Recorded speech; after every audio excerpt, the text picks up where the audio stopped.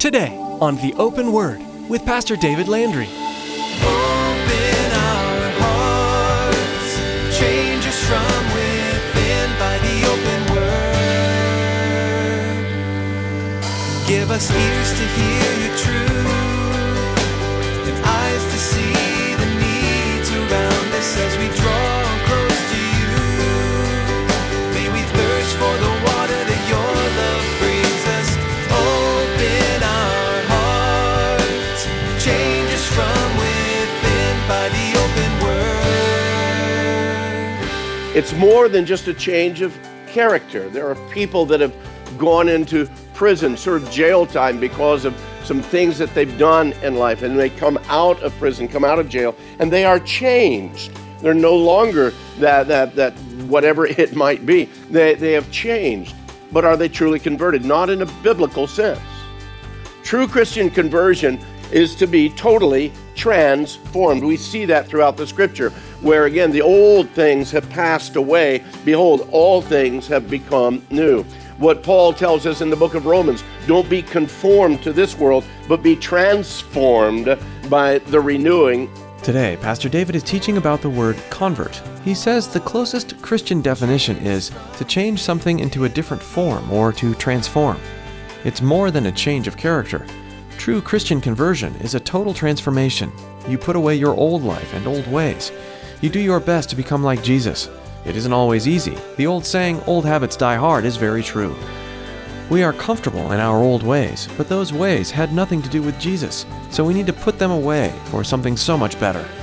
Now here's Pastor David in the book of Acts chapter 9, as he begins his message, the conversion of Saul of Tarsus. Open our hearts, change us from within by the open word.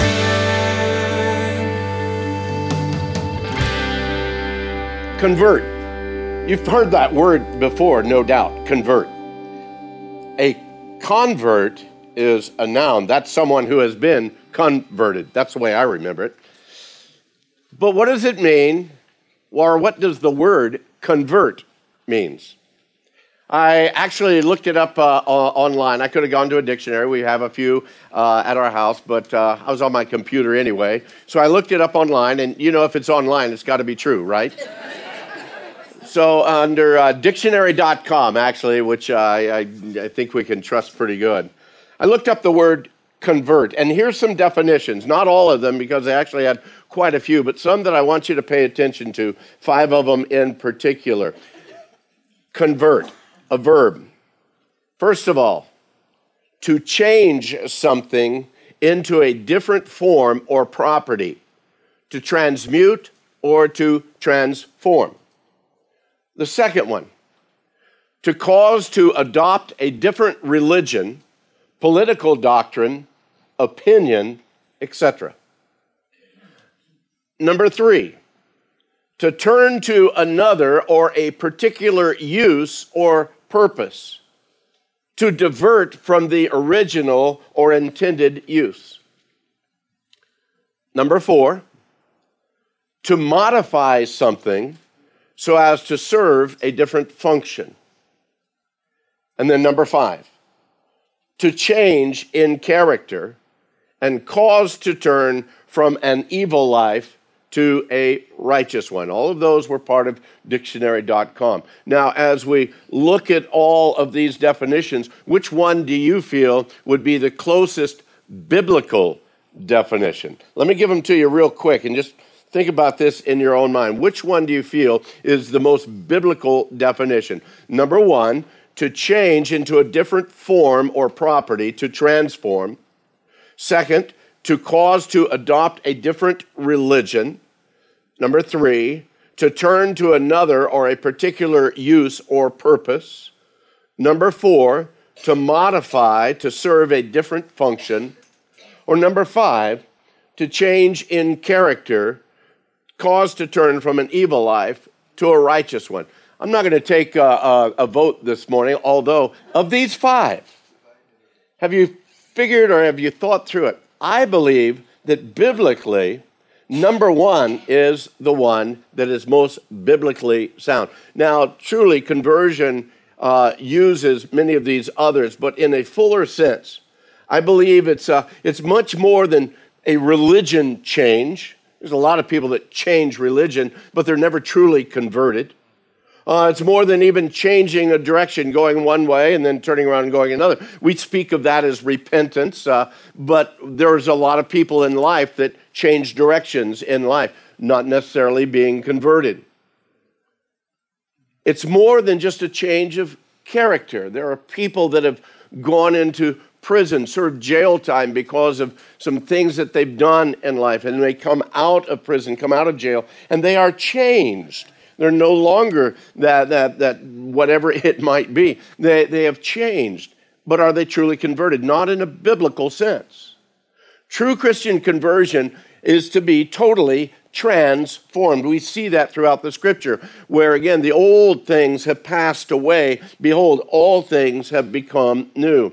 What Paul tells us in the book of Romans, don't be conformed to this world, but be transformed by the renewing of your mind. Conversion is that process of being converted. And whenever you take the opportunity to read through the New Testament in particular, and in particular the Gospels and the book of Acts, you find a multitude of conversion experiences for individuals as well as whole families. In the Gospels, we see individuals going and giving up everything and following Jesus. They were converted now to follow Jesus. We see some who are healed of diseases and freed from demons, turning their lives over to Jesus, declaring him as their Lord and Savior. Now, just being healed or delivered from a demon doesn't mean that they're converted. We can look at, again, the story of the 10 lepers. All 10 were healed, but only one was converted. Only one came back to follow Jesus. We read of tax collectors, those that are hated, they're despised by the communities in the Old Testament and the New Testament and now. But we read of prostitutes and adulteresses, separated by shame. They're abhorred by those that thought themselves more righteous. We see a man so consumed by demons and demonic power that nobody could contain him. Nobody could restrain him at all. He even hated his own life so much that he was continually doing harm to himself. And yet the love of Jesus Christ delivered them all, setting them free from sin and from the judgments of the past. They became converted. There was a conversion experience. And we read about those things in the Word of God. We see that they're free from their own destructive life choices in order that they could follow the Savior more closely. We see widows that are consumed with grief and heartbreak find hope and joy in the Savior. We see those that are both spiritually as well as physically dead coming back to life and gaining new life and eternal life with Jesus. Over and over again, we see those who were rejected many times by religion, many times scorned by society, and yet they experience the love of the Savior. They're come to know the forgiveness and the acceptance of the beloved. That is the power of Christ in you, church. That's the hope of the gospel. There's not a man or a woman outside the reach of God's forgiveness. There's not a man low enough nor one high enough, but that the love of Christ can still reach them. There's not a sin that's so appalling, there's not a soul so dark, but that the blood of Jesus Christ can and will wash them white as snow. That's the promise of the Lord. That's the promise. It goes all the way back to the Old Testament, the book of Isaiah. Isaiah the prophet declares in the very first chapter, he says, as the Lord is speaking, come now, let us reason together, saith the Lord. Though your sins be like scarlet, they shall be white as snow. Though they're red like crimson, they shall be as wool. God knew that we needed a Savior. And that's why he sent Christ for us. And the conversions that we see throughout the Bible attest to the reality and the fact that our God is a God of reconciliation.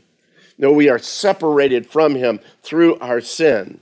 He desires that we be reconciled to him. He is a God of reconciliation, and he's the one who does the work to make possible and to make available to us that very means of reconciliation, and that was through the very blood and the sacrifice of Jesus Christ.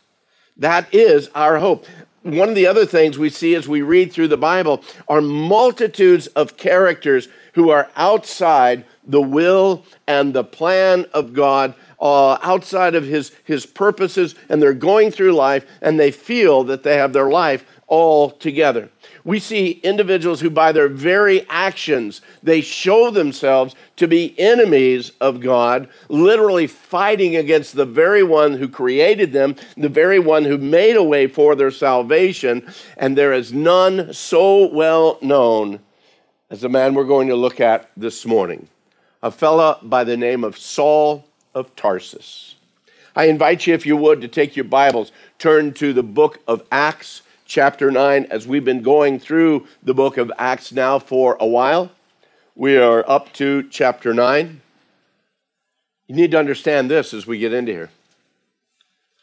Saul was a bad guy. He was a bad guy. The problem is, he didn't think he was a bad guy. He thought he was doing the right thing. And although he thought himself actually to be righteous, although he thought himself to be doing the very will of God, we know that neither of those things is true. He was neither righteous nor was he doing the will of God. As a matter of fact, the testimony of his own life a little bit later as he's sharing about his life tells us that he eventually realized that earlier in life, he was actually on that fast track to the judgment of God in his life. And all the while, he thought he was pleasing God.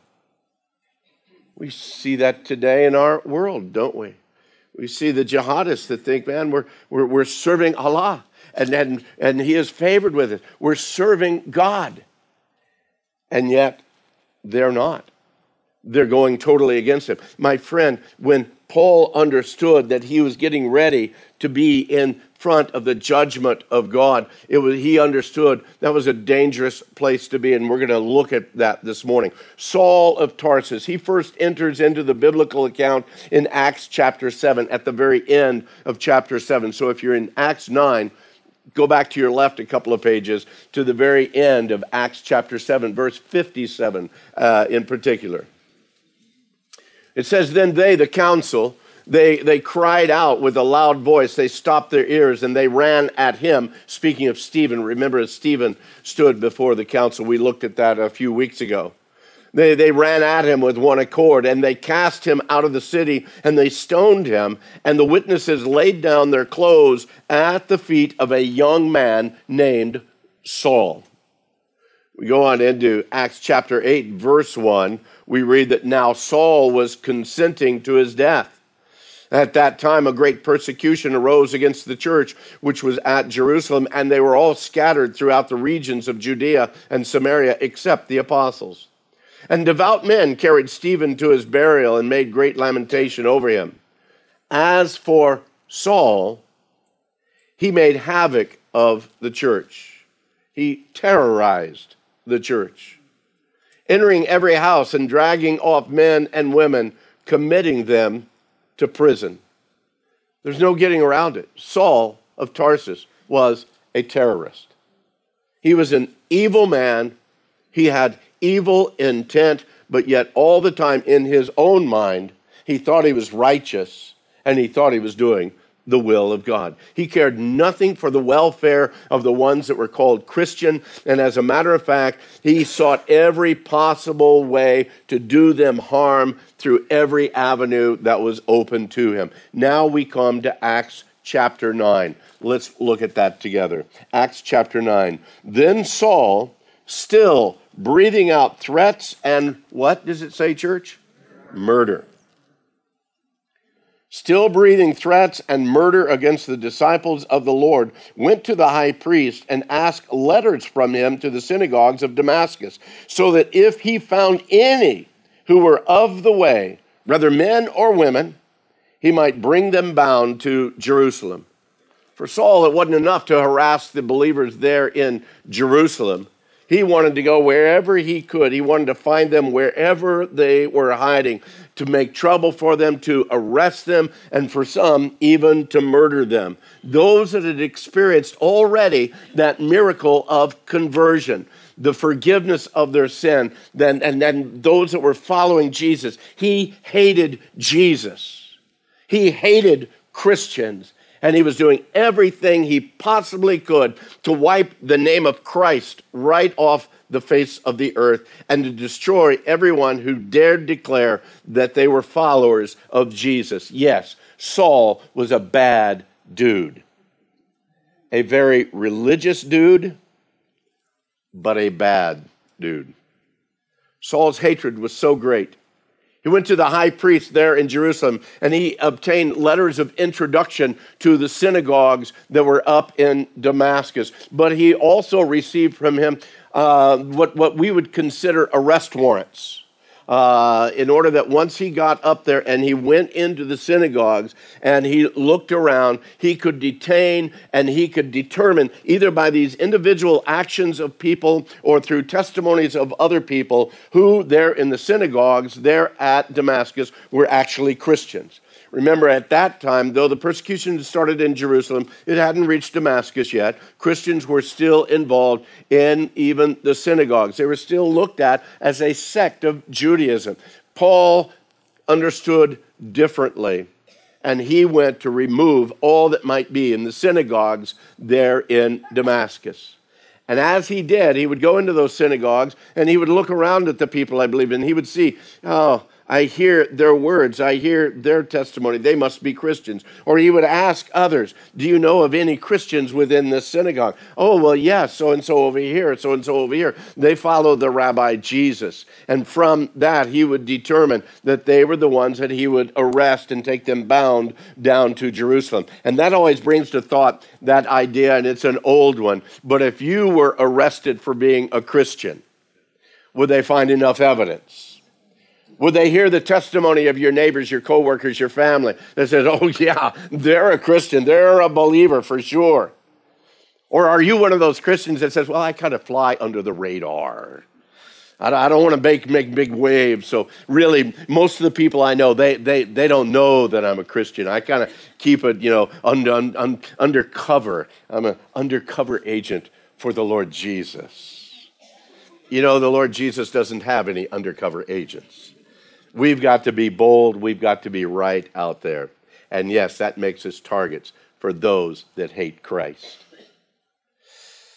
When we look at this, Luke tells us that Saul was looking for any who were of the way. Now, that's a peculiar word. It's a rare word. And it's used, definitely to designate Christians, those who were of the way, being those that followed the Lord Jesus Christ. Christ himself had declared that he was the way, the truth, and the life. He was also known as the way of righteousness. But in referring to those who followed him as the way, you need to understand that phrase, that term is only used in the book of Acts. And Luke only uses that term here in Acts when it is somehow connected to the Apostle Paul, or rather before he was converted and he was Saul of Tarsus, or even after he was converted and he ministered to the churches. Luke uses that phrase a couple of times in the book of Acts, but in every time it is connected somehow to the Apostle Paul. So in my wondering mind, I look at that and I wonder, did Paul actually coin that phrase? And, it now became popular and in the circle that Paul ran with. We don't know, whatever the case.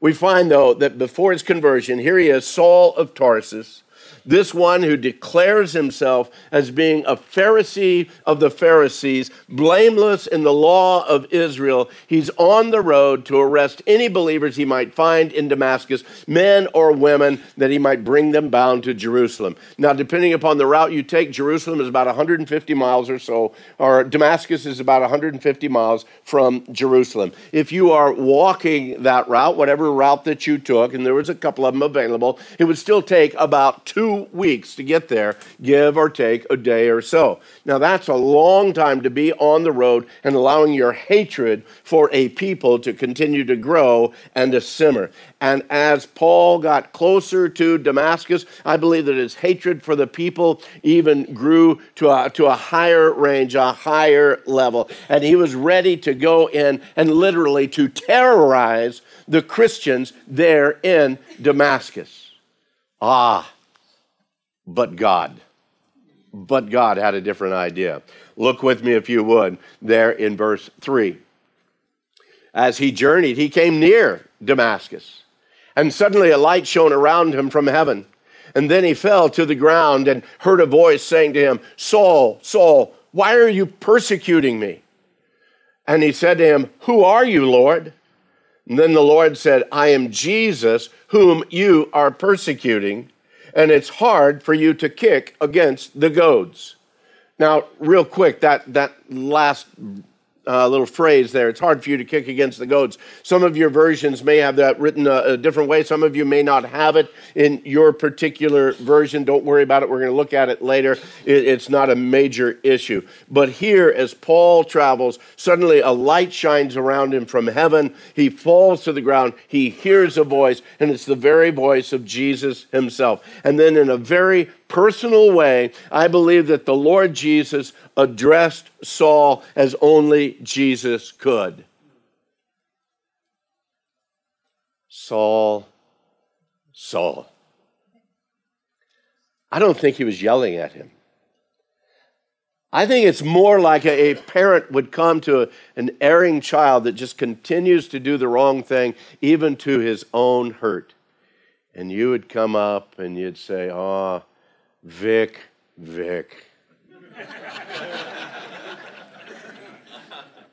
I find it interesting. We see the same kind of love, the same kind of tone, the same kind of style as the Lord addressed, remember, Simon Peter? On the night that he was betrayed, and Simon says, "I'm not going to deny you, Lord. I'll be the one that stands for you. You can count on me, Lord." And then Jesus comes, "Oh, Simon. You know, the devil wants you, and he's going to sift you like wheat." No, I don't think the Lord was yelling at Saul. I don't think he was yelling at Simon. As a matter of fact, one of the things that we need to understand, unless we miss the whole connection here, is that in the Hebrewism is that whenever they would say the name twice like that, it was a way of expressing intimacy and care for them. Now, it's totally different when you're yelling at someone. As most of you know, when my dad yelled at me, he didn't call my name twice. He just called all my names, everyone that he gave me and that God gave me, and a few more. But he got my attention that way. But in the Hebrew idiom, to say the name just twice, it's a sign of intimacy. We see it that just before Abraham plunges the knife into Isaac, we hear God speaking to Abraham. "Abraham, Abraham." Maybe a little bit more intensity at that point, but it's still that cause of concern. We see it as God was encouraging Jacob, now an old man. Joseph already in Egypt, the situation of the famine taken care of as the brothers have been up there. Now God is telling Jacob to go up and join with Joseph and the rest of the family. And at night he gives a vision and says, "Jacob, Jacob." Remember at the burning bush as Moses went up to see what that light was, and from that bush the words came out, "Moses. Moses." Again, that sign of intimacy, that desire. Open our hearts, change us from within by the open word. Thank you for joining us today on the Open Word. Acts is such an interesting book about the early church and how people engaged with their newfound faith, and then spread that good news to their region and the entire world. If you're new to the Bible and are unsure what this newfound faith is, you can learn more about a man named Jesus who came to save you. He came as the Son of God to save you from your sins. These early disciples in the book of Acts were elated to share with everyone what Jesus had done for each of them. They wanted others to know that kind of love too. If you want to understand this more fully, we'd like you to know that here at the Open Word, we're here for you and we're praying for you. If you have some questions, please give us a call at 520-836-9676. We'd also like to encourage you to find a church and begin attending regularly. If you live in Casa Grande, we'd love for you to come visit us. The Open Word is a ministry of Calvary Chapel, Casa Grande, and we meet every Saturday at 6:30 p.m. and Sunday at 9 and 11 a.m. You're welcome to join us for a time of worship and Bible study and a time to get to know other believers and find support. Find out more when you call us. Again, that number is 520-836-9676. You can also find out more about the Open Word and listen to additional messages by visiting theopenword.com. That's all for today. Thanks for tuning in to the Open Word.